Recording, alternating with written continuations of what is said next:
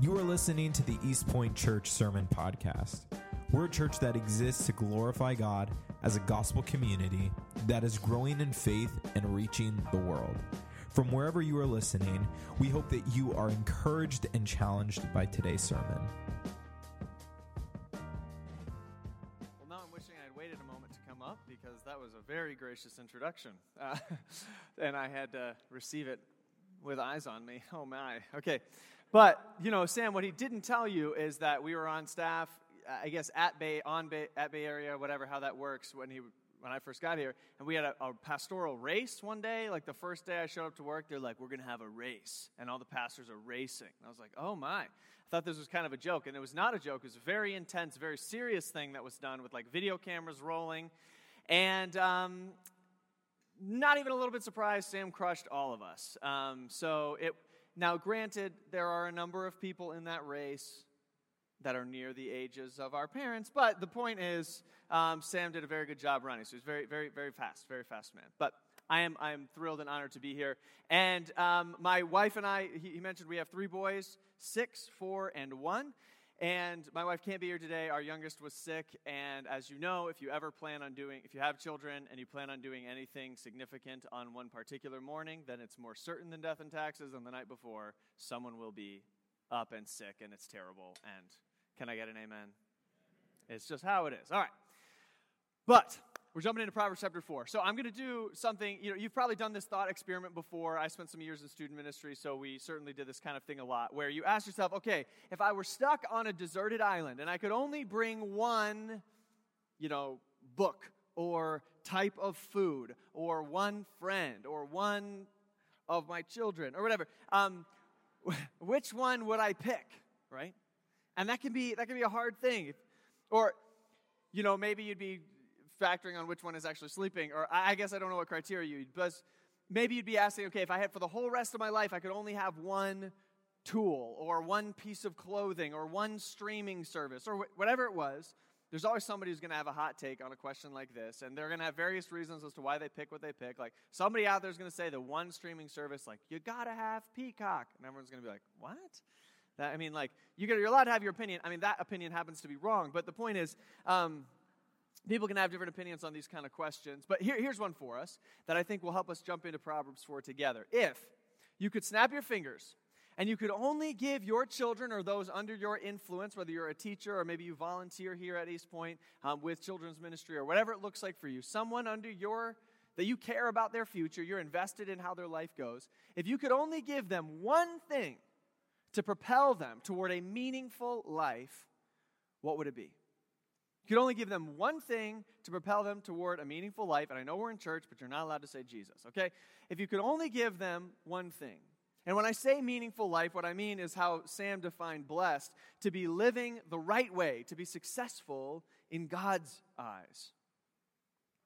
What's the one thing?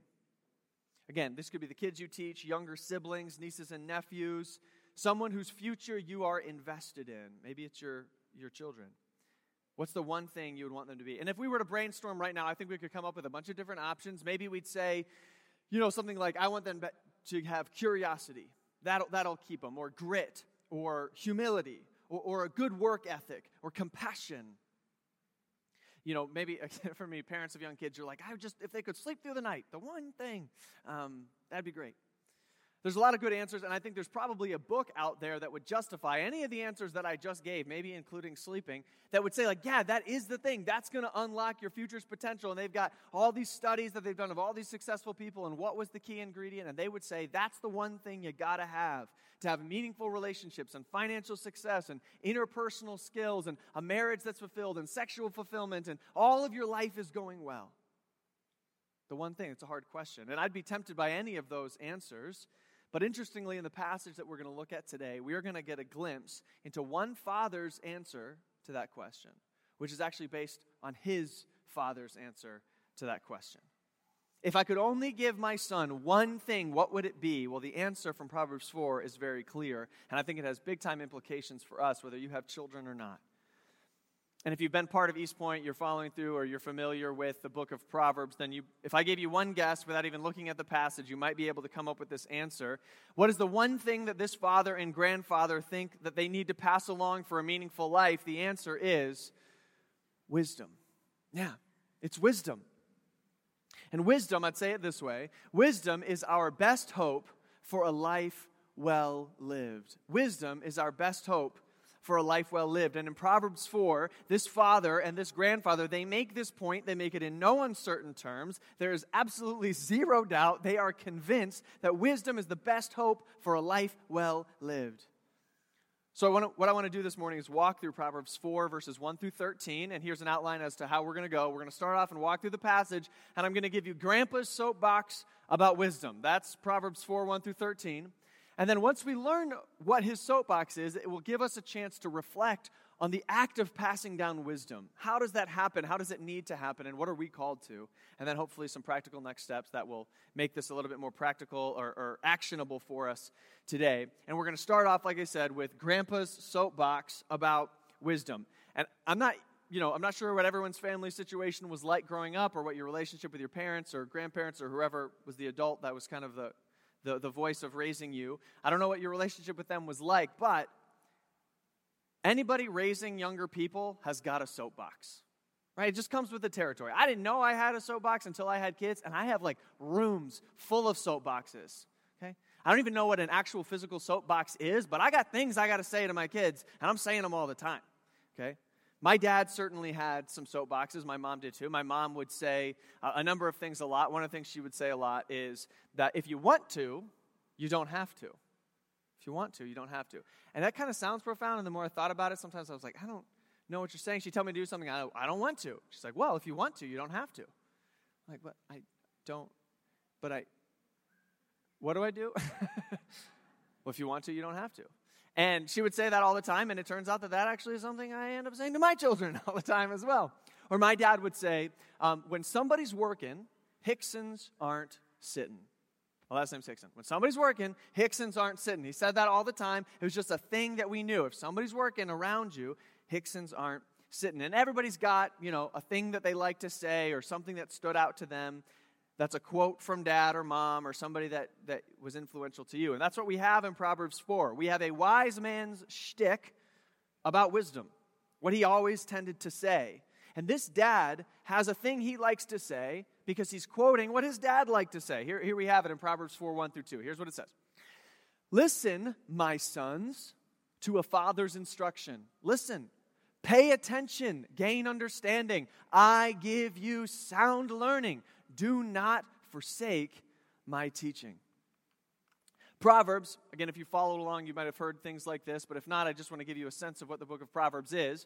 It's a collection of wise sayings. They are principles, not promises, about how life works generally when you follow these ideas. Principles, not promises. And by the time you get to chapter 9, what happens is it starts to become rapid fire. Each verse is not necessarily connected to the verse before it. It's just tidbits and wise sayings about all areas of life. I mean, literally, from money to sexuality to relationships and work, family. Literally, it talks about sleep, interpersonal skills. Like, there's no area of your life that doesn't have wisdom. Rapid fire, starting in chapter 9 through the end of the book in chapter 31.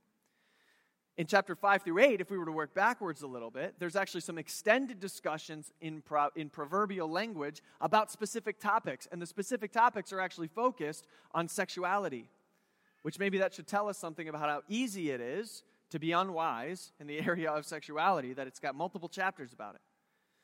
But in chapters 1 through 4, which is where we are, it's not wisdom about a specific area of life. It's actually just wisdom about the importance of wisdom. In other words, there's been no imparting of specific ways you ought to do this or that. It's just about how wisdom is important. So if you think about it, the people who collected the wise sayings into the book of Proverbs spent nearly 10%, 8% of the overall volume of the book telling you to listen to this book. They spent almost 10% of the book saying how important wisdom is. That's pretty remarkable. And I think that's what's going on with what this father is doing right here. He's telling, hey, look, please listen. Pay attention. And this approach actually makes total sense if you've lived in the world for more than 2 seconds with your eyes wide open, because while wisdom, I do believe, is our best hope for a life well lived, wisdom is far too often, actually, our last resort. It's our last-ditch effort when we've tried whatever we thought was going to work. And we spend far too much of our time walking around like Frank Sinatra, like, I did it my way. You weren't ready for me to sing, but that just happened right here, right?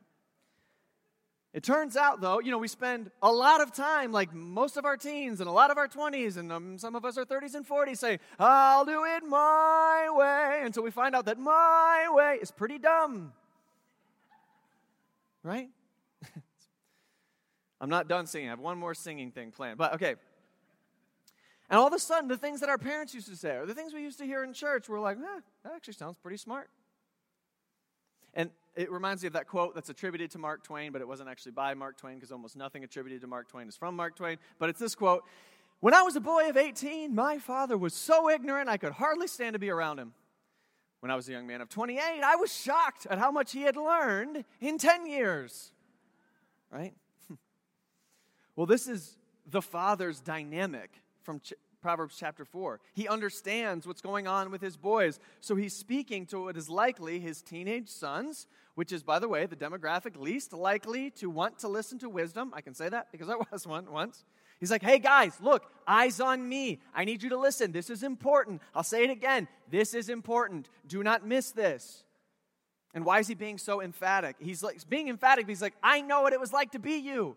I know what it was like to listen to Dad go on and on. He even says it specifically. I, too, was a son to my father. I was still tender and cherished by my mother. And he taught me, and he said to me, he's like, look, I can feel your eye rolls. I know what it was like. I know it was like, oh, Dad, classic with the dad things, right? It's like, I know what this was like. Please listen to me. My dad loved me enough to give me wisdom. And I'm going to give you your grandpa's soapbox about wisdom. So you'd better take notes. So here are Grandpa's 3 points from his soapbox about wisdom. Dad is repeating them to his sons. He's saying this. Here's Grandpa's soapbox. The very first thing my grandpa used to always say, if you knew my grandpa, here's what he would always say. The first thing he'd always go on about is you need to listen. You got to listen. The dad starts to quote his grandpa. He says, then he taught me, his father, he says, my father taught me, he said to me, what did he say? He said, take hold of my words with all your heart. Keep my commands and you'll live. Get wisdom, he says. Do not forget my words or turn away from them. He says, Grandpa started his lecture the same way every time. You need to listen up. He's like, look, this is not the ramblings of an old man. I'm not doing, I will do this sometimes, but it's not I'm not doing the, well, when I was your age thing. That's not what we're doing right now. No. This is the most important thing you're going to hear from me. Listen up. And why is this so crucial? It's crucial to listen because wisdom is usually our last resort. Or another way you could say that is wisdom is worthless if it's ignored. You could be sitting on an endless supply of wisdom.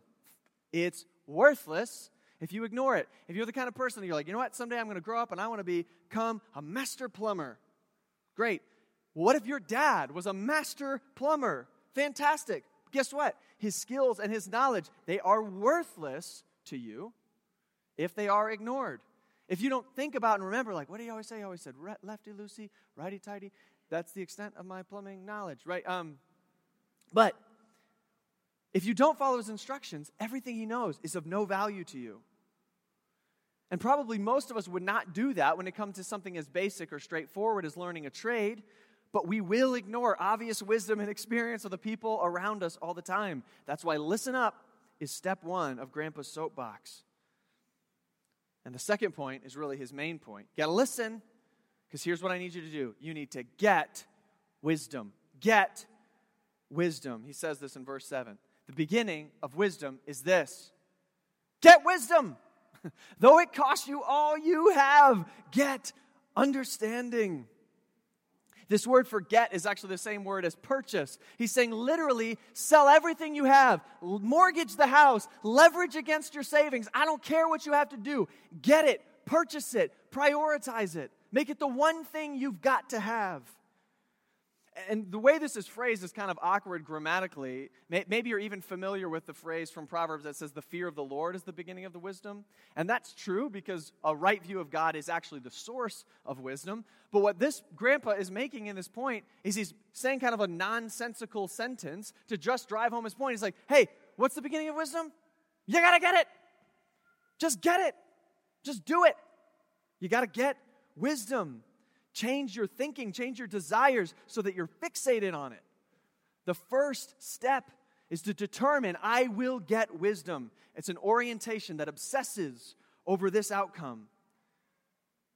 Because, baby, there ain't no mountain high enough. We're like channeling our inner Marvin Gaye about wisdom. Like, keep me from getting to you, babe. They don't dance so much in Bay Area, so I just had to get it out here. But literally, there ain't no mountain high enough, no valley low enough to keep me from getting to wisdom. That's his point. Get it. Hands down, no question. If I could only give my kids one thing for a well-lived life, Grandpa's saying, the one thing's wisdom. The ability to have understanding, insight, to live your life in reflection of what's true about the world, in a Godward way, in light of what God has said is true, with an eye toward God's work in the universe and the grain of the universe that He has placed inside of humanity, running according to that track. There's nothing better you could ever have. Get wisdom. It will produce incredible results in your life. Grandpa is being so clear. Full send for wisdom. There are lots of people, stories of parents who do crazy things for their kids, and I get this instinct. Crazy things in particular to get them through college. People selling their house, switching jobs, living out of an RV to get to all the lacrosse games, whatever. They do wild things, fully sold out things to get their kid a scholarship. And Grandpa's saying, I will lay it on the line for you to get this one thing. If you get nothing else, I want you to have wisdom. Because if you do, it's the final point Grandpa likes to make, if you get wisdom, you'll be glad you did. You'll be glad you did. He says this, we see it in verse 6 and then in 8 and 9. He says, do not forsake wisdom. If you don't, she'll protect you. If you love her, Lady Wisdom, she will watch over you. He continues in verse 8. He says, cherish her and she'll exalt you. Embrace her, she'll honor you. She'll give you a garland to grace your head. She'll present you with a glorious crown. If you want a teenage guy's attention, talk about being exalted, protected, honored, given a crown. That's a decent way to get their attention. Okay? That's a serious payoff. The return of investment in wisdom cannot be beaten. If you're a parent or an aunt or an uncle or even just a teenager thinking about your own future here today, wouldn't you want this as an outcome for your life? And what's great is that the benefits of wisdom are not restricted to just these things from Grandpa's rant. The rest of the book is full of things that wisdom provides for your life. It literally says it could bring you, principally, it's not a promise, it's a principle that when you live life wisely, it'll impact your wealth. Your relational happiness, your skills at work, how often you laugh, how straight your path is. You cannot beat the ROI for investing in wisdom. When you buy it, you've made the best purchase of your life. So what's the one thing that we ought to get those under our influence? Grandpa's clear. He's saying, we got to tell them, listen up, you got to get wisdom, you'll be glad you did. And if that's Grandpa's soapbox, what's beautiful about it is that the Father finishes out the rest of our section for today, verses 10 through 13, literally just reiterating this lecture in his own words. Like as I read these next couple of verses, you'll see that Dad is very clearly remembering what Grandpa used to always say. He would say, so he finishes off in verse 10, listen, my son, accept what I say. If you do, the years of your life will be many. I'm instructing you in the way of wisdom, and I'm leading you along straight paths, so that when you walk, your steps won't be hindered. When you run, you won't stumble. Hold on to this instruction, please. Don't let it go. Guard it well. Why? It's your life. It's your life. It's all you've got. This father is desperate for his sons to thrive, to be on a straight path, to be sure-footed, to be running to whatever their next assignment is. And he tells them the way to do it is to guard wisdom. It's your life. It's everything you've got, everything you need, the secret for your success, the thing you need most. Don't let anybody take it. Don't let it slip away. Lock it up. Vigilantly keep it. It's your life.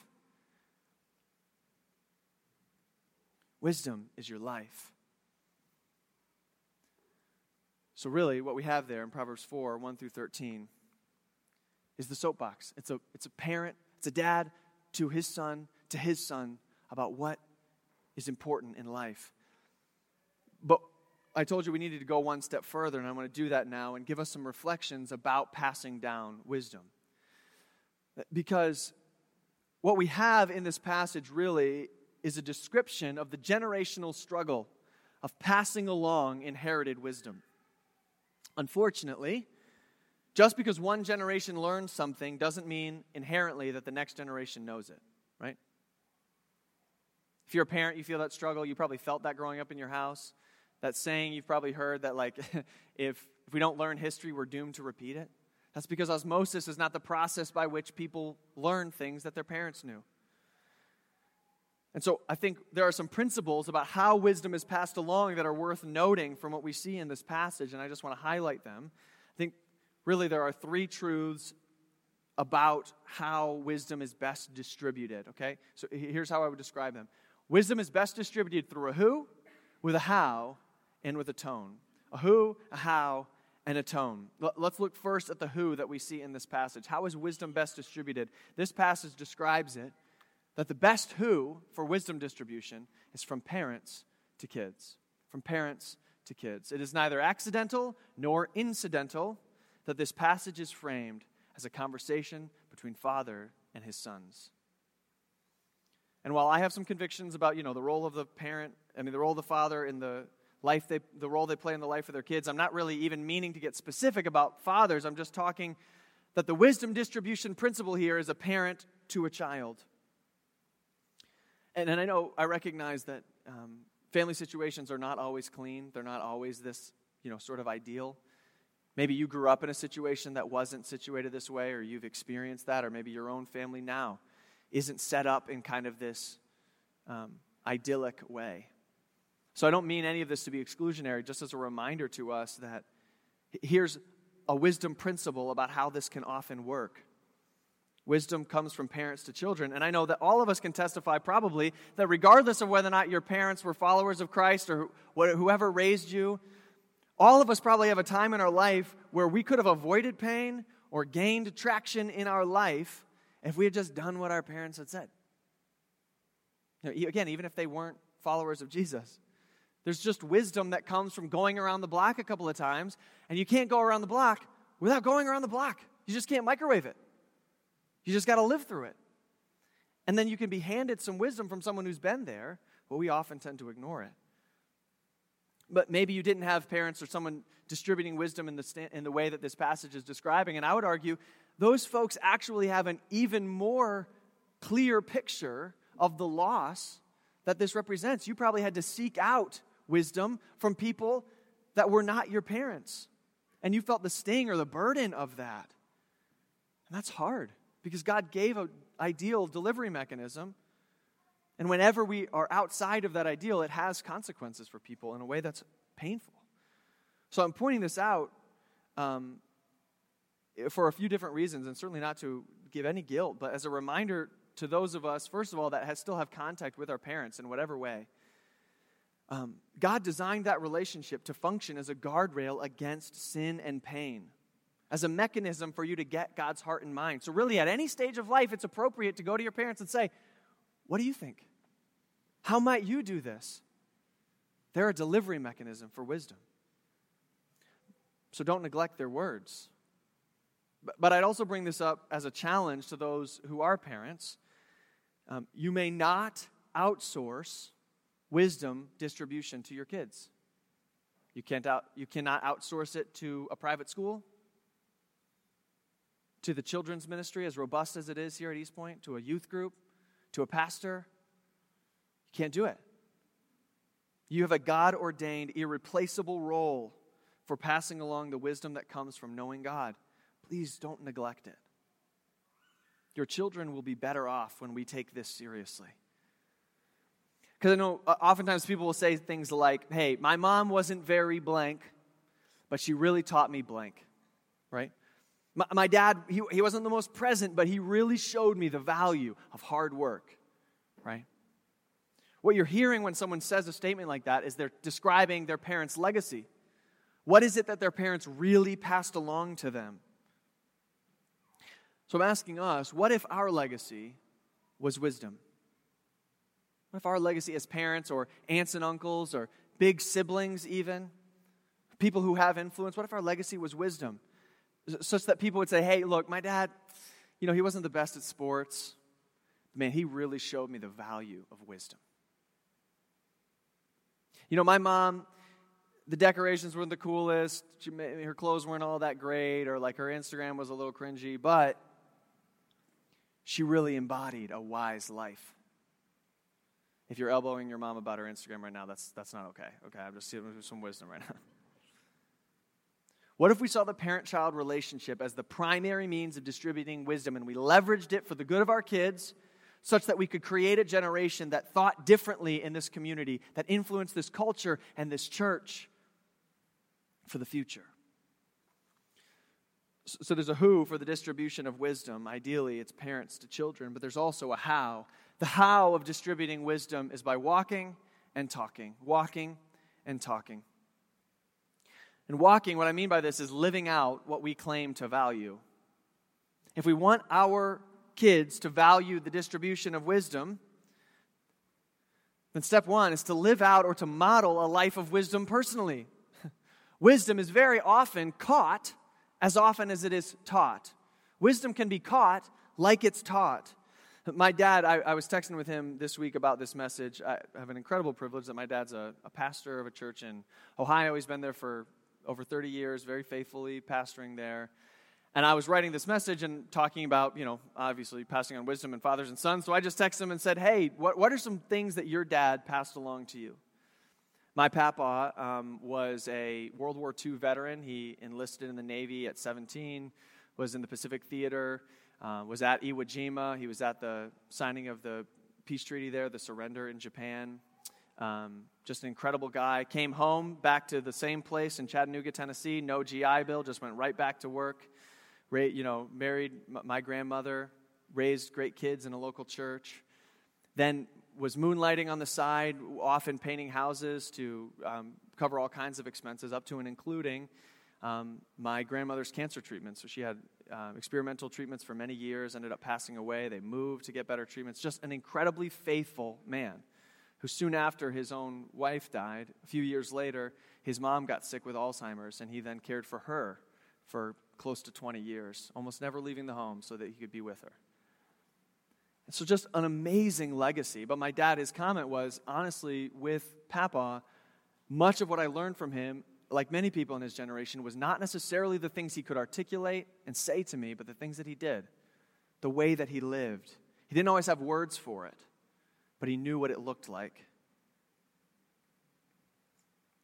And so, the examples of that were tremendous, from everything from, again, this life of sacrificial service for others to my grandpa setting aside money every week and pulling out the same envelope that he had set aside 10% of the paycheck to give generously to the church. And when my dad got a little bit of the proceeds of that painting business occasionally, reminding him, set aside 10% right here in this envelope and we'll take it to church on Sunday.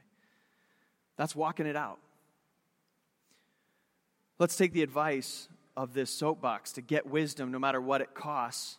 And there's a lot of ways that this could look, but I just think that our kids and those in our lives need to see us pursuing wisdom, modeling it in front of them, such that if they stumble upon a verse like this from Proverbs 15:1 that says, a gentle answer turns away wrath, but harsh words stir up anger, they read that, but we're notorious for frustrated, loud lectures.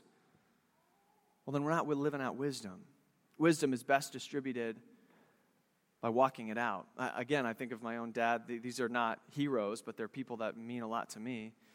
He modeled this because he was a whisperer. I remember in high school one time, My mom and I's relationship was very good, but I had a time where at this moment I was really mad about something and unrelated to her, and I'm like yelling at her as if it's her fault. I'm like, somehow ranting at her. My dad was in the room, and eventually he had had enough, and he stood up, and he just said, "My son, you will never speak that way to your mother again." And I have never spoken that way to my mother again. Right? Walking it out. He didn't have to tell me, "Hey, son, when you have kids someday, make sure you whisper to them." I learned that. And on occasion, I even get it right. So let's walk it out for them. Let our kids see, and let our church family see us pursuing wisdom in our work, in our finances, in our speech, in our discipline, every area of our life. But secondly, we also must pass down wisdom, not just by walking, but also by talking. As I've mentioned, I'm the parent of young kids, and so I certainly know the temptation to always live in lecture mode. Hey guys, stop doing this, start doing this. Can't you see how what you're doing is destroying all that is good in the world? Or like, you open that door and all the AC is going outside. Last night, my two older boys were getting ready for bed. I told them we're about to go inside. I'm like using one of those long saw things and cutting down a limb, and I turn my back, and they're in the sandbox, fully clothed, shoes and socks on. We're about to go to bed, and they're like dumping sand on their heads. Like, do I literally need to remind you that this is a terrible idea? Like, hey, help me understand why you're covered in sand right before we're going to bed, right? So I just stripped them down to their skivvies and hosed them off outside, and we went to bed. Anyway, that's a whole other story. But I get the lecture, but when I'm talking about how we need to talk, I'm not justifying our tendency to berate and nag kids or those under our influence, because often a few penetrating questions are much more effective at revealing their heart and helping them understand the truth. But I do think there's a time and a place for clear and obvious truth-telling. This is truth. This is a lie. This is wisdom. This is folly. It's this, not that. The father in Proverbs 4 did not leave the process of wisdom distribution to chance. Neither did his father. In fact, grandfather spent so much time talking about this, his son could reproduce the lecture without notes and without dad in the room. We need to talk about wisdom. We should be setting a family and work culture by the words that we use. This is how we operate, and this is why we're this way. And even if you own a business, this could be as simple as setting a policy in your business, stating it in words that we will never cut corners in order to gain a profit. We don't cut corners to gain profits. Why? Well, because Proverbs 16:8 says that better a little with righteousness than much gain with injustice. This principle will need explaining because it's not going to be easy to do in your business. There are plenty of times when this is going to be the very expensive way to do business. But if you make the point and you explain it, talk about it as a company policy, it can become part of how you work. And this is obviously even more important and common when it comes to our houses. We can't expect that every piece of biblical wisdom that our children or those under our influence need to get from us, we can't expect them to get it all just from watching us. We need to state out loud in words what we do, why we do it, and why that matters to God. And sometimes it might not look like us talking. It might look like us learning together with those under our care. By doing a book study. By attending church together with your family and learning. By listening to a podcast in the car. Or even with young kids listening to scripture songs and talking about what that means. A chance to learn and talk together. My boys came in, I keep on thinking of these examples. 2 days ago they came in. We have this problem with ants. We've been trying to get rid of them forever, but they are fascinated by them, and for some reason they want to bring them inside the house, which is the very thing we're trying not to do. They're like, look at all these ants. And my one son, he was like, they are so determined. And I was like, first of all, nice word. And second of all, I was like, hey, I'm not trying to be a hero in this story. It's just like for the first time it clicked on my head. I was like, let's talk about, hey guys, you know the Bible talks about ants? They're like, really? I'm like, yeah, it actually says, go look at the ants. What have you noticed about the ants? And then they're talking about, they're so determined. And I'm like, you don't even know what that word means, but that's great. You're right, they are. The Bible says, hey, look, lazy bones, look at the ants. Look at how they work. And we could learn from that. Whatever. I just in the daily of our life, we need to be talking about it. I hope that I'm realizing that sounded a little heroish. I'm not trying to say that. There's just ways that we can bring this up to talk. But then finally, there's a who from parents to kids. There's a how in walking and talking, but there's also a tone without apology. There's a tone without apology. Here's what I mean.